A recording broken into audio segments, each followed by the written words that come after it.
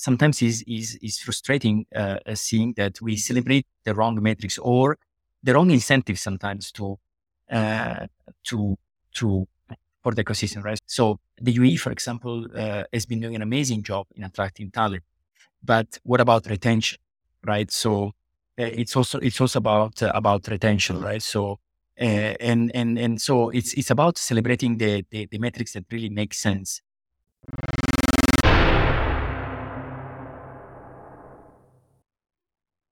That was the voice of Roberto Croci. Roberto is the Director of Value Creation and Transformation at the Saudi Public Investment Fund, PIF. I am your host, Ali Zwail, and this is the Startups Arabia podcast, where you learn about the Arab startups ecosystem from the best founders, investors, and operators in the region. Our guest today is Roberto Croci. Roberto has over 20 years of experience working for companies such as Microsoft and Google. Roberto is now the Director of Value Creation and Transformation at the Saudi Public Investment Fund, PIF. PIF is the engine driving the transformation of Saudi Arabia's economy. He's passionate about innovation, startups, and people, and he mentors young people across the globe, helping them develop an entrepreneurial mindset as they look to solve the world's most pressing problems. Now, here's our interview.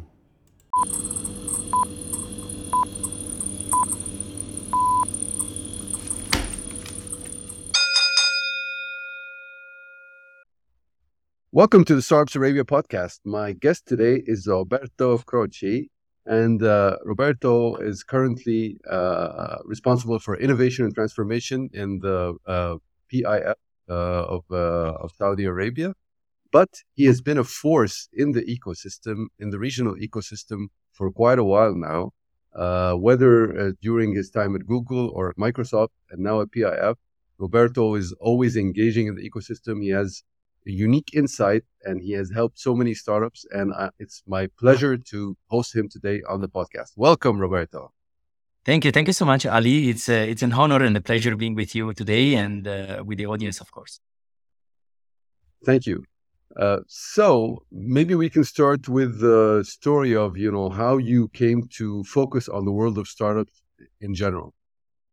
No, listen, it's there is a sort of fil rouge, if you want, in my career, right? So, well, I started my career in consulting, and then at some point I decided to leave a stressful job for what I got to know that was an even more stressful job because I joined a startup.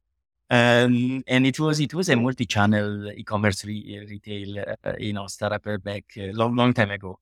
And but it was uh, super exciting, right? So I was in the founding team, and you end up doing everything, right? So and the how dynamic is the work? The amount of things you learn, and the amount of things you feel, and you learn, and you pivot, and you change, and the ups and downs and whatever. So got me very excited. And then I joined Google, and within Google acquired a company called DoubleClick back in 2008. I was in sort of that initial team, and that was like being in a startup, but within a company like Google that back in those days, 2009, was in a hyper growth sort of stage, right? So, but it was about building a new business from within, which was of effectively being like on a startup, in a startup within Google. And when I moved to Microsoft, so I was in charge to build the startup division in Middle East and Africa. And basically it was again another startup within a large corporation, and it was about startups, right? So I got to it, I guess, because one, I think I've been intentional in my career moves. Right. So sometimes I privileged to do lateral moves other than vertical moves or going up the ranks.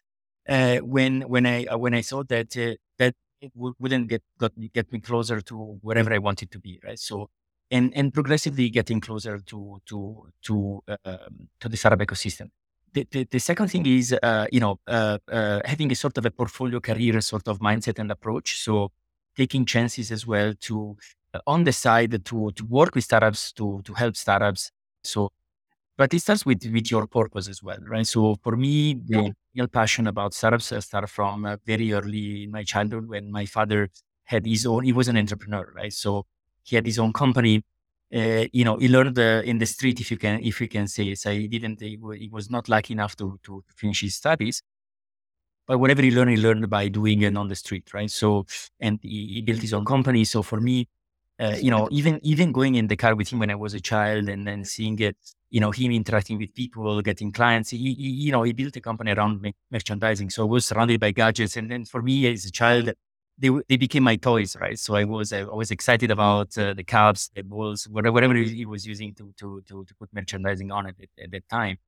And but I saw also the attitude and the mindset of someone that is on his own. Basically, there is no playbook, right? There is no script. There is not someone telling you this is the job that you need to do and do it, right? So he's, being there around with that mindset and that sort of freedom and autonomy, if you want, but you yourself being responsible to close deals, to get clients, to understand what to sell to clients and at what price, and how to manage the logistics and this and that, right? So I've been growing up in sort of that environment, and I always wanted to, my father was probably not never able to scale the business to a size that probably he wanted to, right? So I've always and those things that I wanted to help entrepreneurs as much as I could, because I see in each of them, I see also the spirit that my father had, right? Because I grew up with that in trying to build something themselves, in trying to get their business out, in trying to scale their business, right? So this really drives me. It connects back to who I am, and to connects back to where I'm coming from. So that's why it starts with that intent and that purpose. And yeah, I mean, I love how inspirational your father's life story is, and at the same time aspirational, because you saw the limits on growth. You know that you could help others succeed beyond, so to speak. And also Yeah. the advice to sometimes move laterally in your career to achieve a goal is really sound advice. A lot of people would not take that risk, but really this is what makes a difference, and help you find the life path, that you want. So wonderful. So maybe I'll start the story from the last part of the story first, and then we can dig more deeply in the history. So tell me about the PIF. It's maybe the biggest sovereign fund in the world.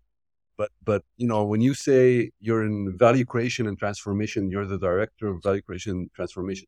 What is the PIF? What is the strategy of the PIF, and how does it see value creation transformation?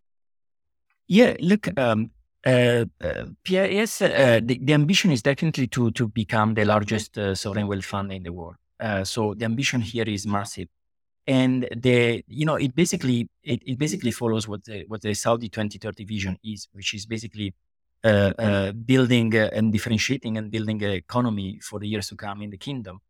And sometimes it's about building new sectors from scratch, in the sense that it's not new sectors per se, but it's sectors that were not, uh, you know, um, uh, operating here in the country, in the economy. And so is about all of that, right? So yes, definitely, PIF is definitely an exciting sovereign wealth fund with a purpose and a mission that is about to serving their own country, right? So which is very inspiring, because when I look at Saudi today, is more than 70% of the population is below 35 years old. So it's a very young population. The kingdom and the country is living a period of intense transformation, right? So not only on the gender side, with women way more integrated into the social fabric, but also transformation across every single sector, talent, the building of the real estate and the giga projects that we've seen are part of the vision, right? So the country is really transforming, and what I see happening here is unprecedented, right? So is really the energy you feel in the people here, and the pride of serving for their country and being part of the transformation that they will impact the life and the wealth of their kids, for example, right? So, and then the direct impact they can have also across the region is just massive. It's just pure energy. So this is where the context starts from, right? So within that, of course, PIF, Mission as a Sovereign Wealth Fund has been the main focus of the strategy has historically been the deployment of money, right? So investing into new companies and sectors, and whether it's in the MENA region, whether it's international, whether it's focused on real estate or the giga projects that we are all, admiring and seeing, what's next and then how they will come to life. Um, Progressively, I would say there is an increased focus as well on what is value creation, right? Because at the end of the day, the deployment of money is not the end of the story. Actually, it's the start of the story, right? So, but then once you have deployed the money and you have enabled the company to set up and grow, then is how you can create more value with the company. And that could happen at different levels, right? It could be either financial perspective on the company through M&A restructuring or other sort of initiatives, or it could be at a more operational level, which is on the commercial side is how the company can make more money, can grow, and can scale their operations. But it could be also any other operational level, to be honest. So it could be how, you know, we can improve the supply chain. We've seen since COVID, we've seen how the whole supply chain globally probably has been suffering and how there is a need to optimize supply chain differently, for example, and that's value creation. It could be on the talent people perspective, right? So, we are talking about this war of talent. We are talking about a lot of times in the region, we talk about there is a lack of talent. We talk about what talent do we need in the first place, and is there a sort of a capacity planning in terms of are we skilling or reskilling talent in a way that is most useful or productive for the economy, right? So, from MPI's perspective, when you work across a relevant number of portfolio companies, how can we also enable, how can we build the next generation of leadership in the country? How can we build the next generation of CEOs? But also more easily, how can we enable, talent that find himself or herself stuck in a company that is in the portfolio to maybe find the next opportunity in another company within the portfolio. So retain, the talent and keep investing on uh, the talent, right? So this is another level of value creation. It could be many other things. It could be on the procurement side, on the contracting side. There are so many levers that can be activated. And then the real job there is to focus, right? So to really understand what's the right thing to do in a specific company, when is the right timing to do that, and things that could really move the needle and create or maximize the value creation and the total shareholder returns, right? So whether you measure it in revenues or EBITDA or enterprise value. I mean, this could be details at this stage, but what impact you are going to create. The other interesting thing is about value creation usually goes deeper into a single portfolio company. But then there could be also a conversation around what synergies can be enabled across portfolio companies, right? So because at the end of the day, think about, I don't know, the first example that come to mind is circular economy. If you have a recycling company in your portfolio, you have other companies that could benefit from that. I mean, that's a no-brainer sort of synergy that can be activated and created, right? So, um, and it starts by bringing people together and letting them spending more time together, right? So on how you would do that within a sovereign wealth fund for portfolio companies, how to enable synergies across. But this is a little bit about the PIF experience so far. I recently started and what's the vision, the mission, how the strategy is shifting and the focus of my role here, which is very exciting. I mean, we work across all the sectors under MENA, for example, and it's very exciting to see, how more value can be created from the investments that PIF did so far, and what more synergies can be also enabled with time. And asking about the overall strategy of PIF, do startups have a role in that strategy, or is it Uh, more about the enterprises that are part of PIF already? No, look, definitely they do have a role. So within every sector, I would say, if we talk at the highest level, within every sector, it's a good mix of mature companies with newly established companies. Mhm. Maybe not all of these newly established companies are what we would refer to in the startup ecosystem as purely tech startups. But this is what happens within the investment vehicles. Then you also have the VC arm, right? So Sanabria, for example, is a VC that invests in early stage tech startups, and Basically, so definitely is there is an interest there in sourcing and understanding where it makes sense to support early stage entrepreneurs in building the next wave of tech, enable the startups that will be part of the economy here as well. So definitely there is a tension, appetite, and interest also towards the startup ecosystem for sure. Even if, of course, if you look in the scale of PF and the numbers, today, definitely the percentage uh, is focusing, the highest percentage is focusing on mature companies and what is Mega called projects. well-established companies that are not necessarily tech startups. Right. And is because I mean, we see Saudi becoming more and more established in the startup ecosystem regionally, with not only with conferences like Leap, but also with a lot of incentives for startups to move there from other countries, things of that sort. As you said, Saudi is progressively becoming a relevant hub because one is attracting more startups. So one of the enabling factor of an ecosystem is the quantity, right? So definitely you need to have quantity and abundance in order to build a healthy funnel down the line, right? So Saudi is definitely attracting more startups into the kingdom in the ecosystem.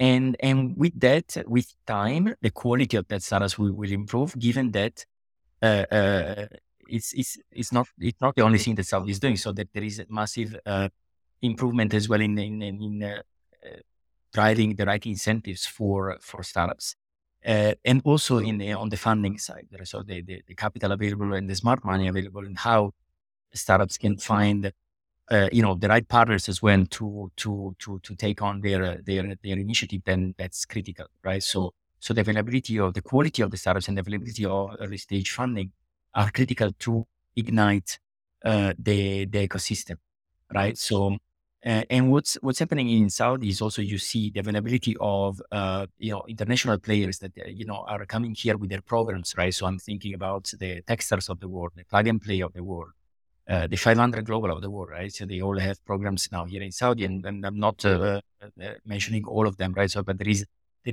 more and more as we speak, um, more of these players coming here, setting up a headquarters here, and building their own community, and this community integrates with each other. So it's all part of the startup ecosystem, right? So all of this is positive, and is contributing to develop the ecosystem here. Um, so, I mean, going back to your kind of trajectory, maybe you started having eyes on the region remotely starting 2010. You had some roles in Google that were also overseeing this region, and then you actually moved here in 2015 to Dubai, to the region, I mean. And then you set up Microsoft for startups in the Middle East and Africa region.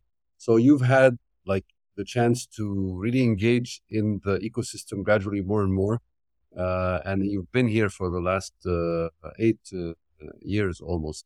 How do you see the regional startups ecosystem and how it's progressed, and especially the Gulf region?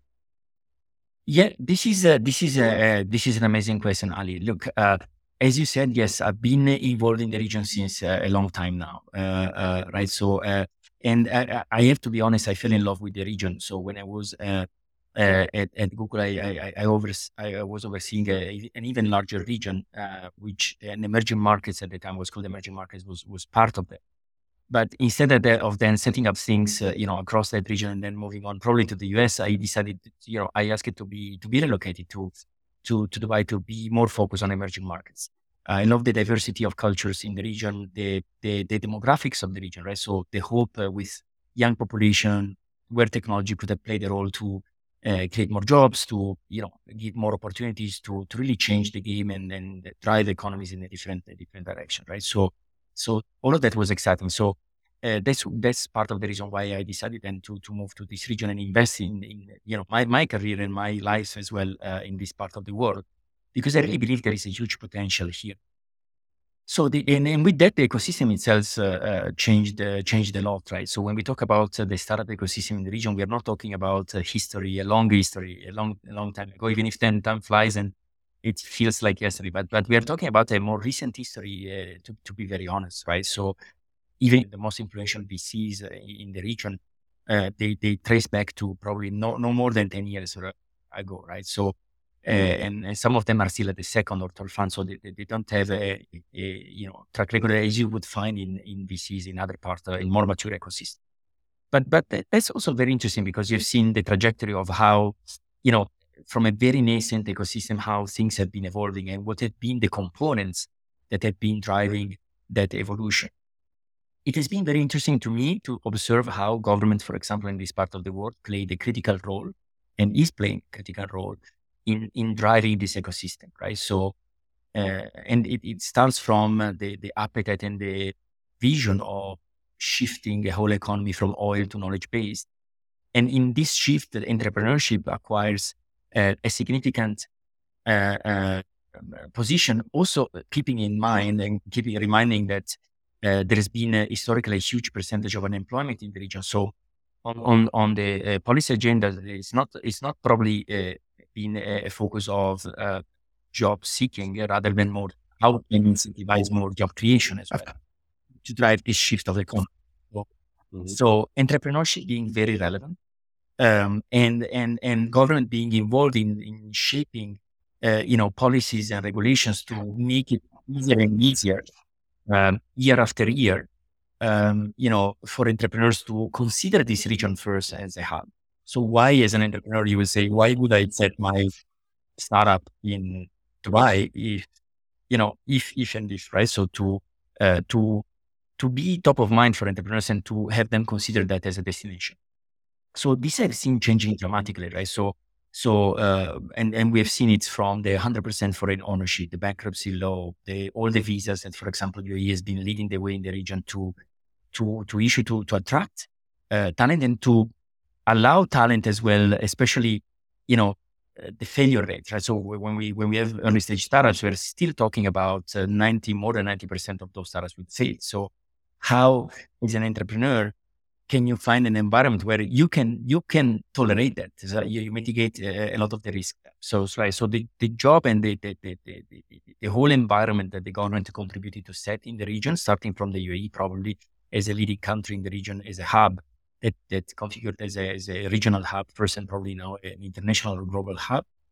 It's been massive, has been impressive with the speed as well with which government has been executed.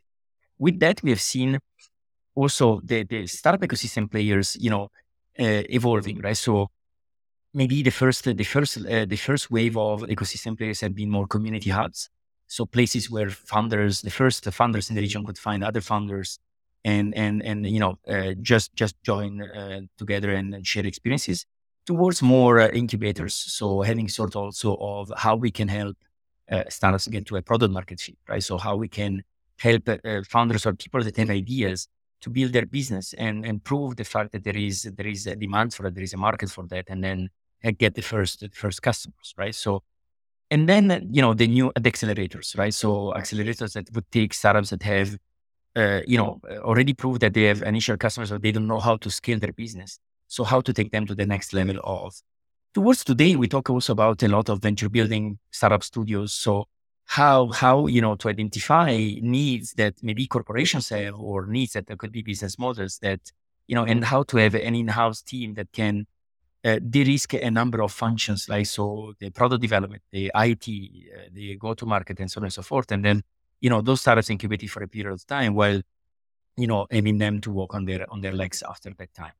So the evolution of this support in the region has been massive as well, right? So we see now that we have global players, of course, available in the region that have already been building their communities. We have players that are even differentiating probably by industry, right? So we have seen specific accelerators in certain industries or sectors, whether it's in the logistics side or whether it's in the travel, tourism, and hospitality side, and so on and so forth, or in the financial services side, for example. This has been as well very, very critical to the startup ecosystem, the evolution of the startup ecosystem in the region.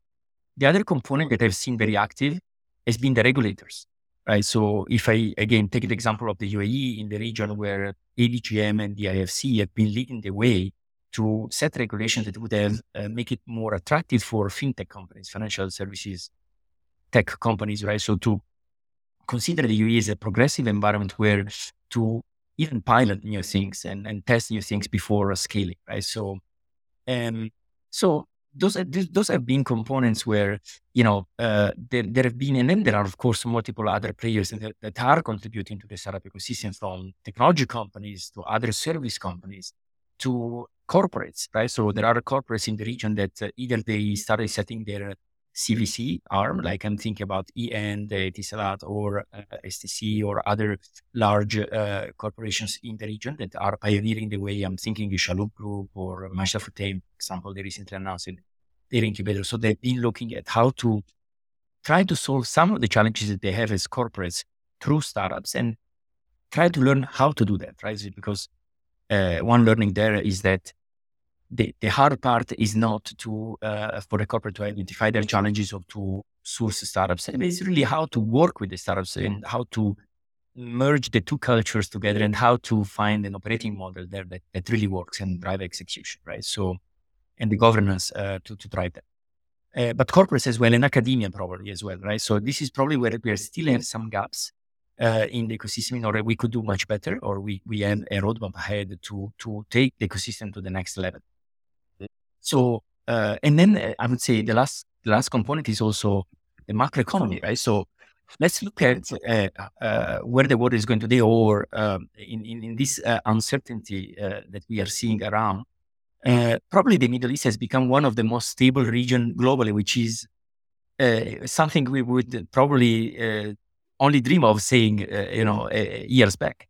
But definitely, there are the ingredients, for building an even stronger ecosystem are all there. The drive in the people as well, and the vision of getting there is also there. So it sounds very positive for a startup ecosystem in the region to facing the future. Yeah, so there's been this government focus. There's availability of capital, and there are like macro positive waves that are helping the region along. So that's all great, and we see that in the numbers and in the growth trajectory, as you were mentioning. What are the biggest gaps that still need to be filled, though? Absolutely. So look, I believe that the ecosystem still has room for improvement, right? I think one gap starts with the mindset of the founders, right? So I think that historically, as we are talking about the evolution of the ecosystem, historically we have seen a number of startups in the region. That were more copycats or Me Too version of business models that proved to be successful elsewhere.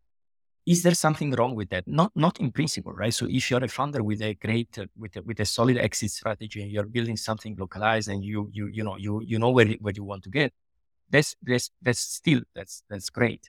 But I think that as an ecosystem, the appetite should be, the ambition should be bigger, and especially considering how the drive from the governments here to shift the economy, right? So I think there should be a more global mindset of trying to also solve problems that can scale, right? So because this is where we have seen some of the issues in the ecosystem, is seeing businesses that say they're trying to solve a too small problem, and then to scale, right? Which is again is Scale not a bad globally, thing. right?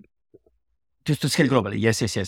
Yep. Because it's not a bad thing per se, but sometimes there have been probably a number of startups that were not trying to solve the real problem, or problems that were too small, and then that's a different sort of thing, right? So when we talk about startups, we are thinking about businesses that can solve problems at scale, and then can then justify also VC funding, right? So to sustain that scale, and then to drive the impact across a large number of people. And then for that, you need to have founders that come with also a different mindset, but really start focusing on what are the real problems that you are trying to face.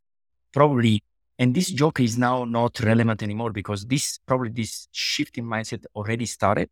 But a few months back, probably we were saying something like, we don't need another service delivery company in the UAE because we already have many, right? So because we got a big number of startups that were trying to do probably solve similar things.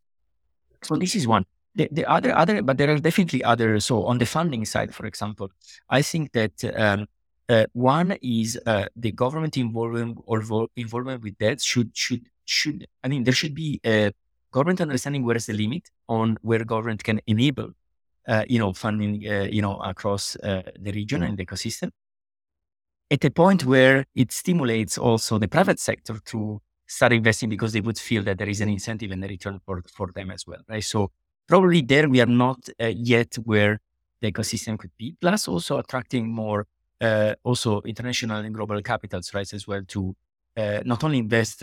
Probably what happened in the past was this capital was used to invest mainly outside of the region, whereas now that everybody starts looking at their courtyard, right? So is how can international capital can be attracted for indirect investments as well. They can be leveraged to invest also in regional startups and local startups, right? So the funding as well. I think the funding ecosystem probably should also evolve, right? So in terms of raising the bar higher in terms of what the real businesses that could become the next wave of the leadership businesses in the region should be, right? So, and probably what happened in the economy recently is going to help because there is no better time than this one for investors to invest into startups, right?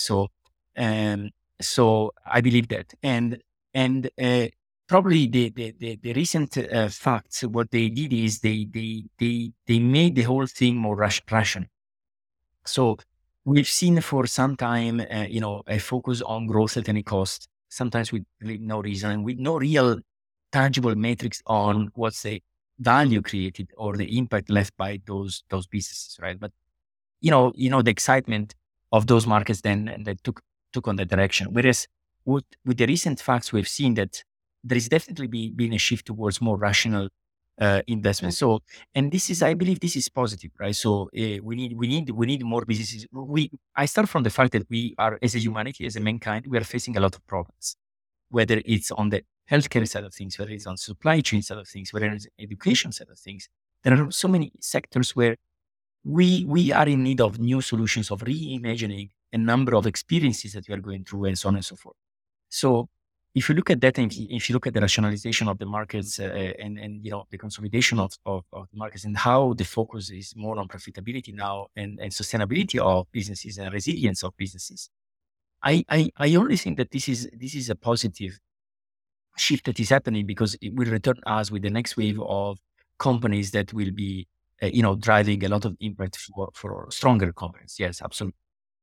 But this is still, I believe, this is still a gap in the ecosystem where I would love and I would envision that VCs themselves will step up and will also raise the bar in terms of what companies they're going to invest with. Probably they will factor in also some sustainability metrics on, which type of businesses they're going to invest in: sustainable businesses, resilient businesses, businesses that are returning back also to society, right? So probably we will see more of that happening. Um, and on the academia side, I think also a lot can be done more in the region, in the regional ecosystem when it comes to research and development, which is a gateway as well to entrepreneurship, right? So some projects in research and development will kept as research and development within universities, but some other projects will find more business applications, more viable, exits into the industry, right? So we don't have much of that in the region yet. It starts with education. It starts with the education institution. So probably trying to attract people from the region that have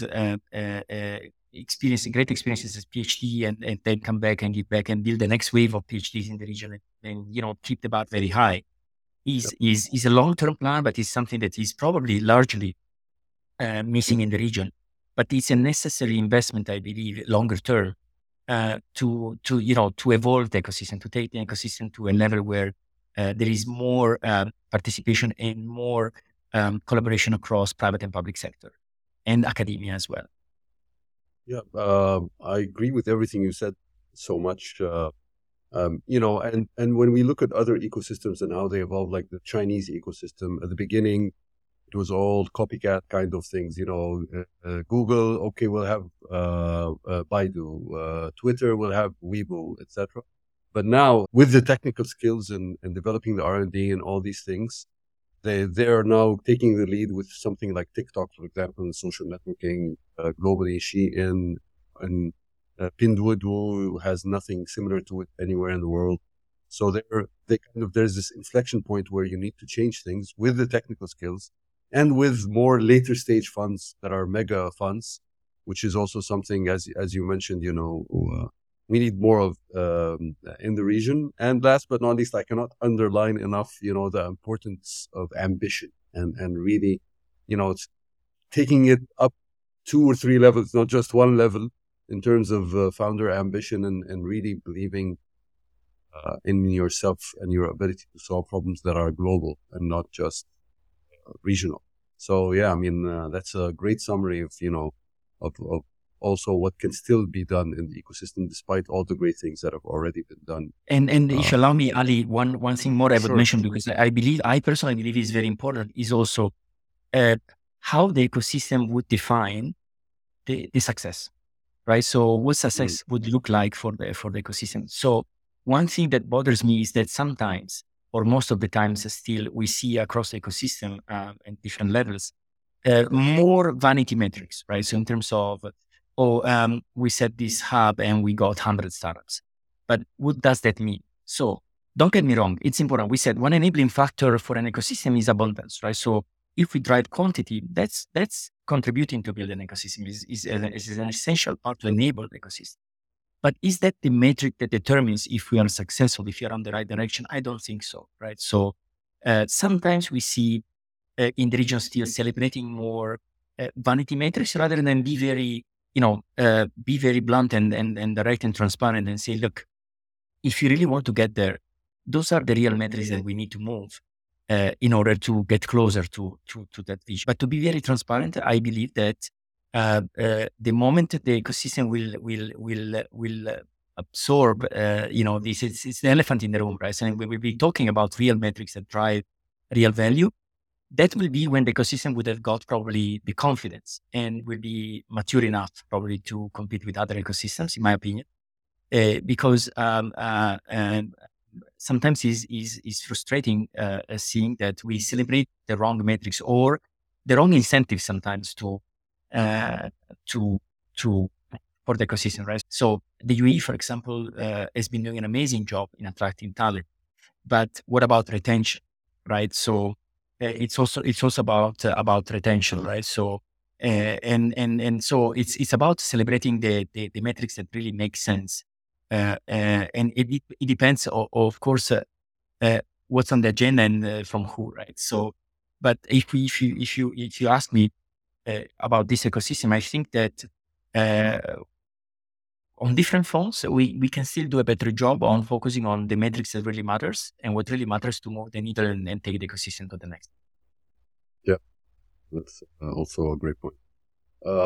So I wanted to ask you about if you were, what would be your advice that for people in the startup ecosystem, what industries, what solutions, what problems should they be focusing on aggressively in the near future that maybe not enough startups are working on?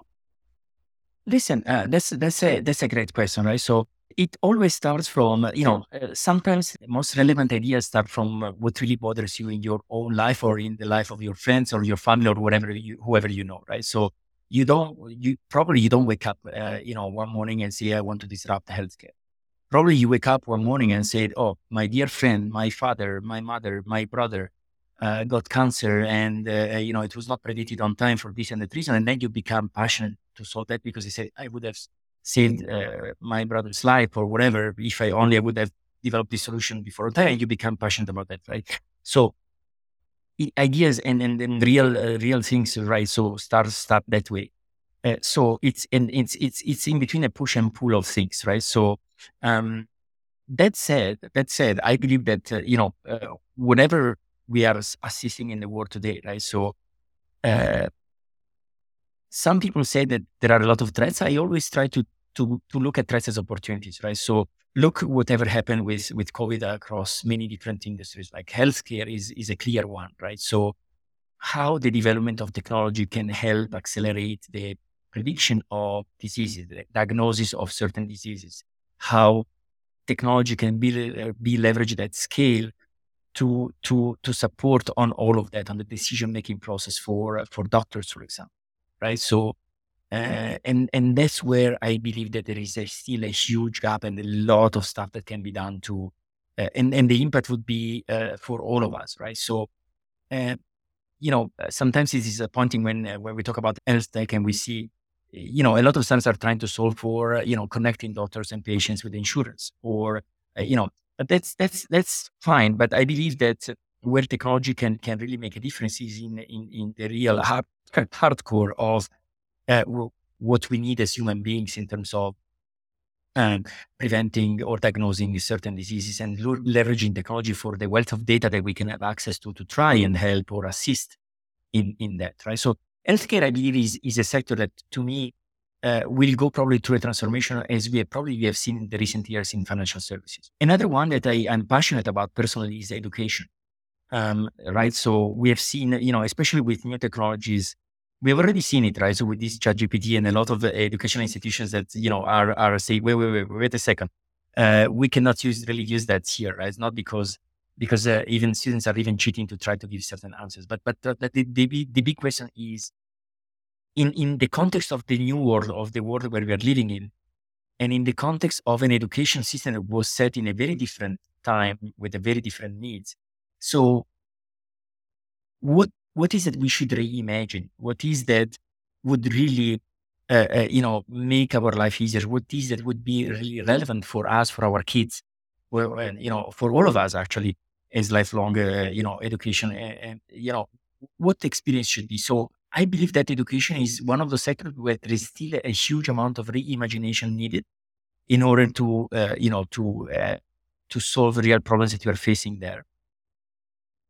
Then of course, the whole, I would use the word that is sustainability, but under sustainability, there is so many things that we are facing that are real problems we are facing as humanity, right? So from climate change, uh, clean energy, food,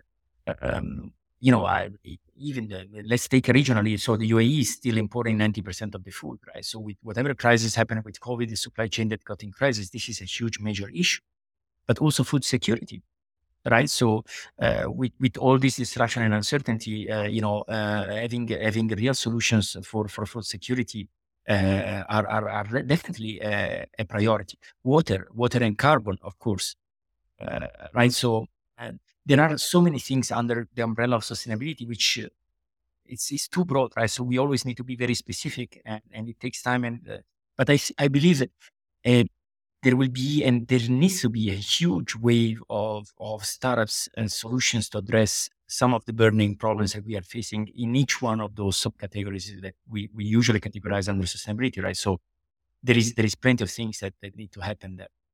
And probably I'm not talking about other sectors, but these are top of mind for me because one, I'm passionate about those, and I believe that there is so much to do there to solve real problems there that we should have enough to have a lot of startups coming out of those sectors. Yeah, it's interesting that almost it's like we've targeted more the high level needs, but the real basic needs of healthcare, education, sustainability, these really require some revolutionary solutions, and there's a big need for that. So, I mean, speaking of like looking forward, you're also a member of Capital Club Dubai and the London Technology Club. You're the head of Dubai for it. Do you make angel investments? And if yes, how do you evaluate these investments? How do you think about an investment? Yep. Yeah. Yes, that's a great question. I'm very passionate about. Yes, I'm doing angel investments. So for me, when we talk about angel investments, you're really talking about early stage entrepreneurs, early stage founders. Sometimes he's first time founders, first time entrepreneurs. So I'm passionate about it for all the reasons that I shared with you before, back to my history, my background, right? But how do you evaluate that? So listen, in my experience, when we talk about angel investing, is mainly about the people, the team, the fund. Uh, you know, um, uh, sometimes the founder you have in front of you might have the wrong product, but you bet on the person that, that person can, if that person has the drive, if that person is really falling in love with a problem and there's the drive and is a person that can also make the hard calls, right? So, and pivot. So then, of course, probably it's about some unit economics to see the model. But you see all these pitch decks with this addressable market, with this estimation of things, but angel investing, we are very early stage, right? So you don't even know, what that product look like, what you still need. You have an idea of solving a problem that maybe in the journey you understand that it's not a real problem. And you go deeper into and you go 2, 3, 4, 5, whatever layers to the root cause of, and then you maybe pivot or you maybe decided to make different decisions, right? So when you're at that stage, I would say it's a real bet on the person or people in front of you and their how much they really go and fall in love into the problem. And probably it doesn't even make sense to go that deep into a financial analysis at that stage, right? So it's mainly who is in front of you, what's the story, what's the reason why, what's the problem he's trying to solve, what's the commitment this person has, would you work with this person, right? So would you believe this person has the drive and the the morale and the characteristics to take this thing forward and to pivot and to make the changes and to survive the ups and downs of the journey. Exactly. So how can you evaluate, since the founder is so core in the early stage investing phase, how can you evaluate the founder or founders from a pitch deck? It seems difficult. Yeah.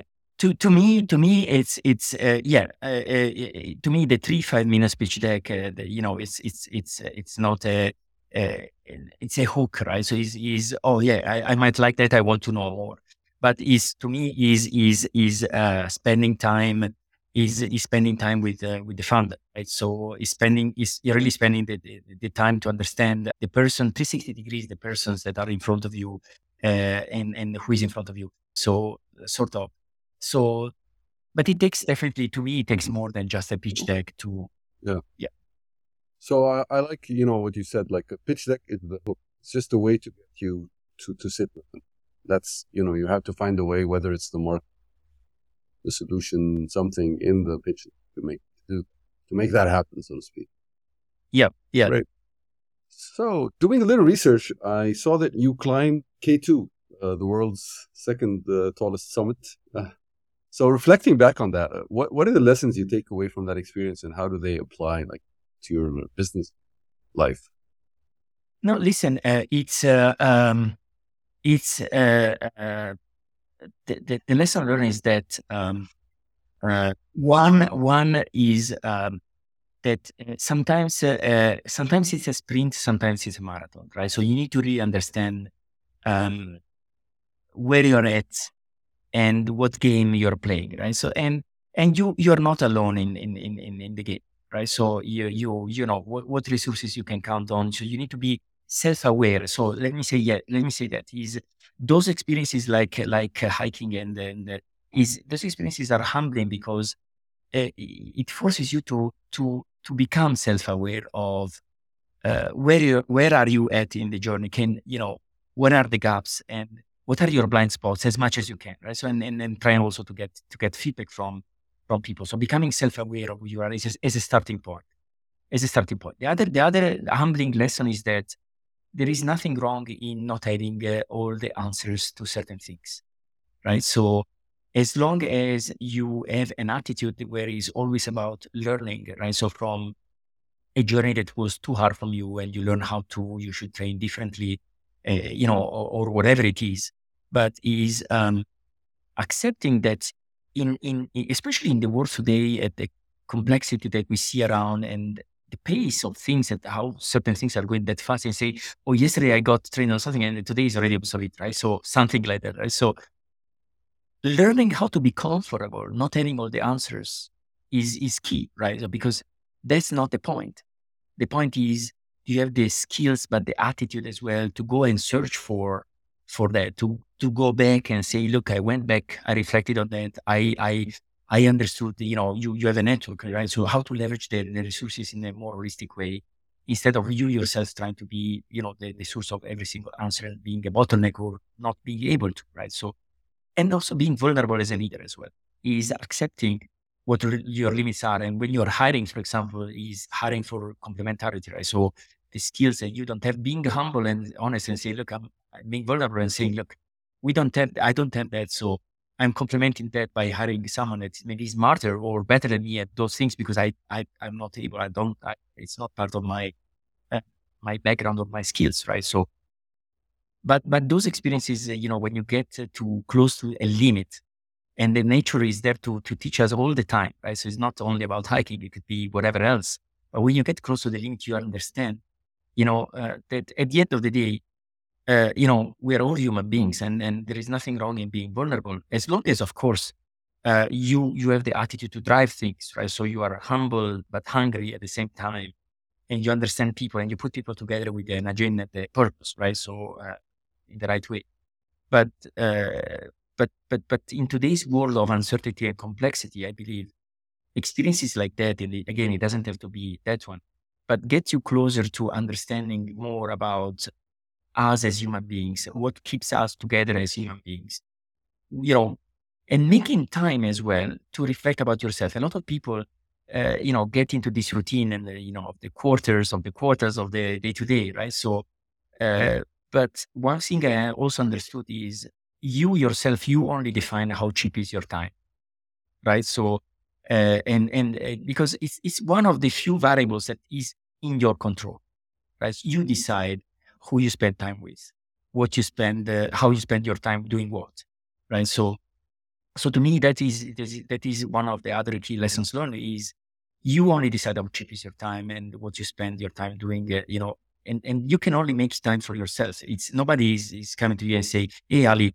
please make some time for yourself," and just take the time and go. And no, you need to make time for yourself to disconnect, to recharge, to become self-aware, to get feedback, right? So and absorb the feedback you got, and then distill and find action out of that, right? So nobody will ever give you that time, right? So uh, and then how you decide to spend your time will also determine, in my opinion, also who you are, right? So those things, when once you are close to the limit with nature, or you are at that height, or wherever else you might be. I recently learned of a story of a guy who did this sailing for 40 something days, right, around the world, and I guess he also learned a lot about in that extreme experience. You get to the extreme and you get closer to that. Right? You don't need to get to the extreme, or you don't need to get to a limit to understand that, right? Or to get to understand these lessons, right? So of course, in those situations, what it happens, it accelerates, or you really face yourself against something that it becomes more clear, probably. But you can definitely, by self meditating, by whatever, the different people would have different ways of getting to those sort of answers. But I believe the lessons that I learned, the ones that I share, are probably the most relevant for me, that helped me a lot in the next course of my career. So let me move to the final part of the interview with the quick fire questions, where I ask a quick question and you can give me your answer. The first one is, what books do you like to recommend to other book or books? Look, I have a lot of books. I love reading. One book is from Clayton Christensen. Is How Will You Measure Your Life? Because it makes me think a lot, right? So there was this study from Harvard Business School where they analyzed the reasons why the main regrets that people have when they're about to die. And if you look at those regrets, is the first one is I wish I wouldn't have lived someone else's life. And the other four are mainly about the social dimension, relationships, right? So I wish I wouldn't have worked that hard. I wish I would have spent more time with my family, and so on and so forth. So relationships are key, right? So and makes us better human beings. So this book for me is a great source of inspiration. And then I have a book from Joe Foster, because I have the luck of know him. He's the founder of Reebok, and he gave me his book, which is The Shoemaker. I mean, there is another very famous book in the startup world, which is The Shoe Dog from Phil Knight, who is the founder of Nike. Nike. And it's interesting, right? So, but this one I feel it more closer to me, because I met and I know him, I know Joe Foster Mm-hmm. well, and so he also shared some of the stories that are written in the book. So whenever you meet the person, it becomes also more personal, right? So, but there are so many books around, people that build their businesses, right? So it's always interesting to dive into their story, what triggered, how they started, how they became successful, how they scaled the business. So I'm very passionate about reading those stories as well. So, second question: how do you unwind and how do you stay energized? I am a self-energizing person from the very morning. I'm a very early morning person. So from the very early morning, I try to. It's a mindset. It's a mindset. I think it's the way I look at things, right? So I try to make things as exciting for me as possible, uh, even if it's not required that they should be, right? So no matter what, right? So I try to make the situation as exciting for me as possible, or I try to build situation for myself where it becomes exciting for me, right? So for example, if you assign me a job and it is boring, I would try to stretch it or build it into an ambition that becomes exciting for me. So that gives me the energy. I say, oh, if I do that, but I think it's more a mindset, right? So trying to do things where you constantly learn but the mindset is also not giving it for granted, right? So not accepting the status quo or giving it for granted. So the mindset is, how can I make this something that I really enjoy doing? Because at the end of the day, I might be a lazy person, right? So if I see that someone is better than me at doing things, I would try to make everything that that person will do that, but build on top of each other. Right? So, but for the things that I'm responsible for, I get the energy from imagining that situation being very exciting for me, but also then of course is the purpose of that situation, right? So, if you know that by doing that thing you are going to impact to make a certain impact, then of course the energy drives for that, right? So, as we said before about why being in Saudi is because this country is changing, the transformation happening, and being part of that is self-energizing, right? So it's a mix of those things. Yeah, mindset and purpose. Yeah, mindset and So, purpose. who do you think we should have as a guest on the podcast, especially from the UAE and Saudi Arabia? Oh, wow. I know a lot of people, so and I'm connected with a lot of people that are exciting people, right? So, um, I think we should have, sometimes you know what? Sometimes we in the media we always celebrate startups, for example, when there is a round of funding, right? So, but I would love to see more stories of founders that really, what did they do? What did the achievements, right? So the impact that they are making. So this is a general consideration. Who we shall invite to the podcast next time. So, well, I mean, the first person that comes to mind is I don't want to give one name though, one name Yeah, only like because just a few names that come to mind. I'm sure you'll forget many. Just the ones uh, that occur to you. no, look, there are so many female founders that are doing such an unbelievably amazing job in our region. That when we say, oh, there are not enough female founders. Yes, probably it's true, but we already have a lot as well. So let's start listening to them. Let's start listening to their stories. So I don't know. I can mention a few names from. I mean, I don't want to leave people out. That's the challenge. But the good ones, right? So, but Sophie Smith, for example, she's an amazing founder. Anushka Iqbal, she's an amazing founder.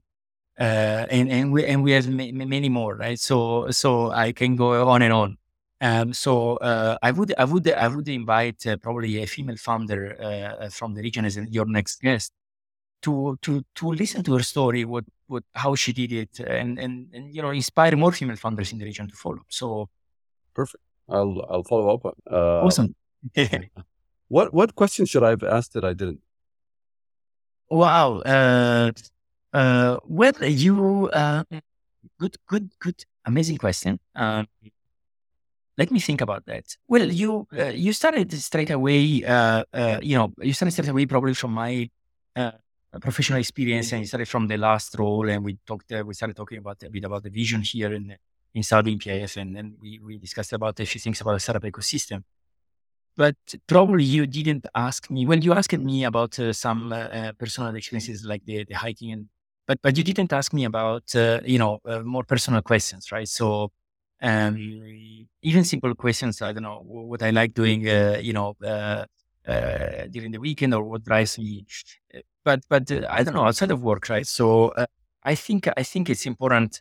Um, uh, I think it's important question mm, about to get to know someone as well on a personal level in terms of have a full picture or a well-rounded picture about who is in front of you.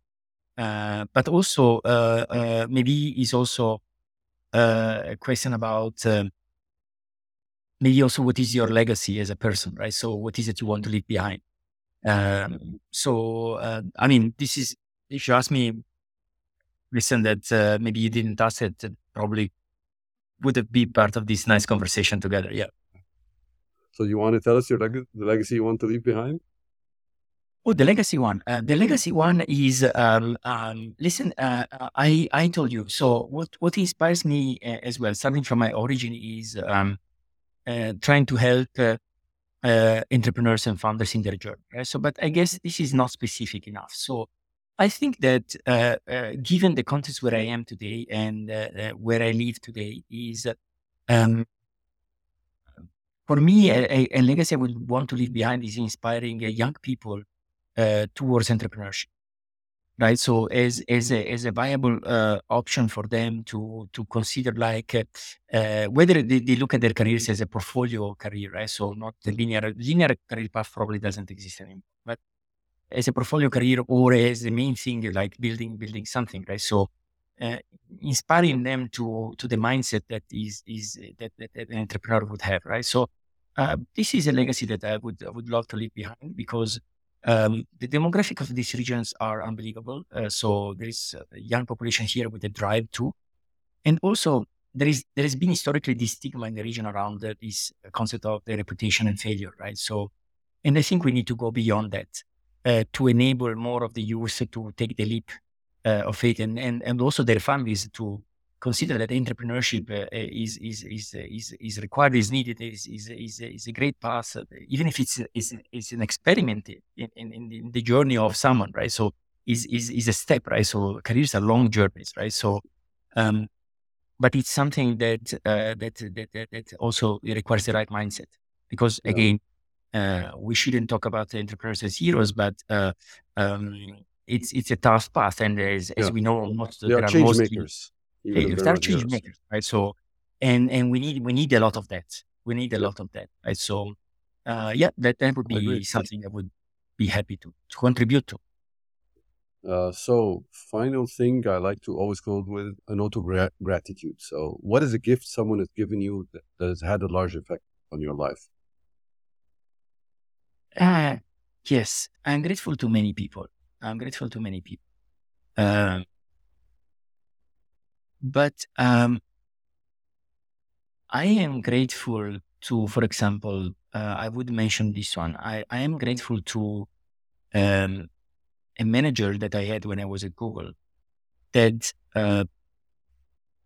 he truly cared about me, because he was really sharing with me direct feedback on uh, what I did well, but also where I could have really improved, right? So sometimes giving negative feedback is always tough. So we tend people tend to do it in different ways, and it would be a long conversation on giving feedback, right? So, but sometimes even, and this applies also to founders, right? So when they're building their prototype, usually it's family and friends. So they go to their family and friends and ask feedback, and usually it's the encouragement more than the real feedback. Is yeah, you're doing an amazing job. Yeah, keep going. Good job, great job. Blah, blah, blah. Is that help for the person? Probably not. So finding someone in your life that help you to become more aware, or give you candid feedback and actionable feedback, and is really there truly caring about you, is a blessing. So I'm really grateful for that manager and other people that do like that, because it's really helpful. And we are all here to learn and improve, right? So and those people really help you in the journey. So I'm grateful to those people. That's a wonderful idea to close on, and I can't agree with it more. Really, when so-called negative feedback is coming from a place of love, it's coming from a place of helping really want someone to improve. Yep. It makes a very big difference in their career, and it's an important thing. So with that, Roberto, thank you very much for your time today. I really appreciate it, and I really appreciate your view on the ecosystem, and where it should be. And lovely having you. Likewise, same feeling for me, Ali. Thank you so much for inviting me. I really enjoyed our conversation. Look forward to learn who your next guest will be in the next episode. So and look forward to keeping in touch. Absolutely. Thank you. Thank you, Ali. Thank you for listening to this episode of Startups Arabia podcast. If there was something you really liked about what the guest said today, reach out to them on social media and tell them what you liked. And of course, if you haven't subscribed yet, what are you waiting for? You don't want to miss any of our great upcoming episodes. Also, please rate us and give us comments on our social media accounts so that we know how to improve. And also tell us what you like. We don't mind hearing that either. Until next time, this was your host, Ali Zwail.